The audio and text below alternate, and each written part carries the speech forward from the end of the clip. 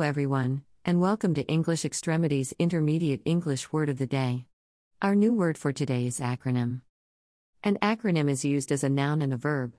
The definition of an acronym is a noun. 1.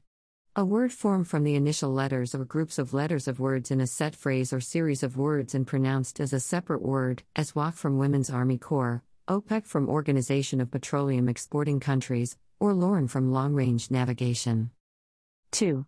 A set of initials representing a name, organization, or the like, with each letter pronounced separately, an initialism. 3. An acrostic. The definition of an acronym used as a verb, used with object. 4. To make an acronym of. An example of an acronym is a sentence, the committee's name has been acronymed Mike. If you enjoyed this lesson and would love to follow our podcast, be sure to subscribe and follow us on Spotify and EnglishExtremities.com for daily American English grammar and vocabulary lessons. Until our next time together, remember, the English language is not to be studied but to be used.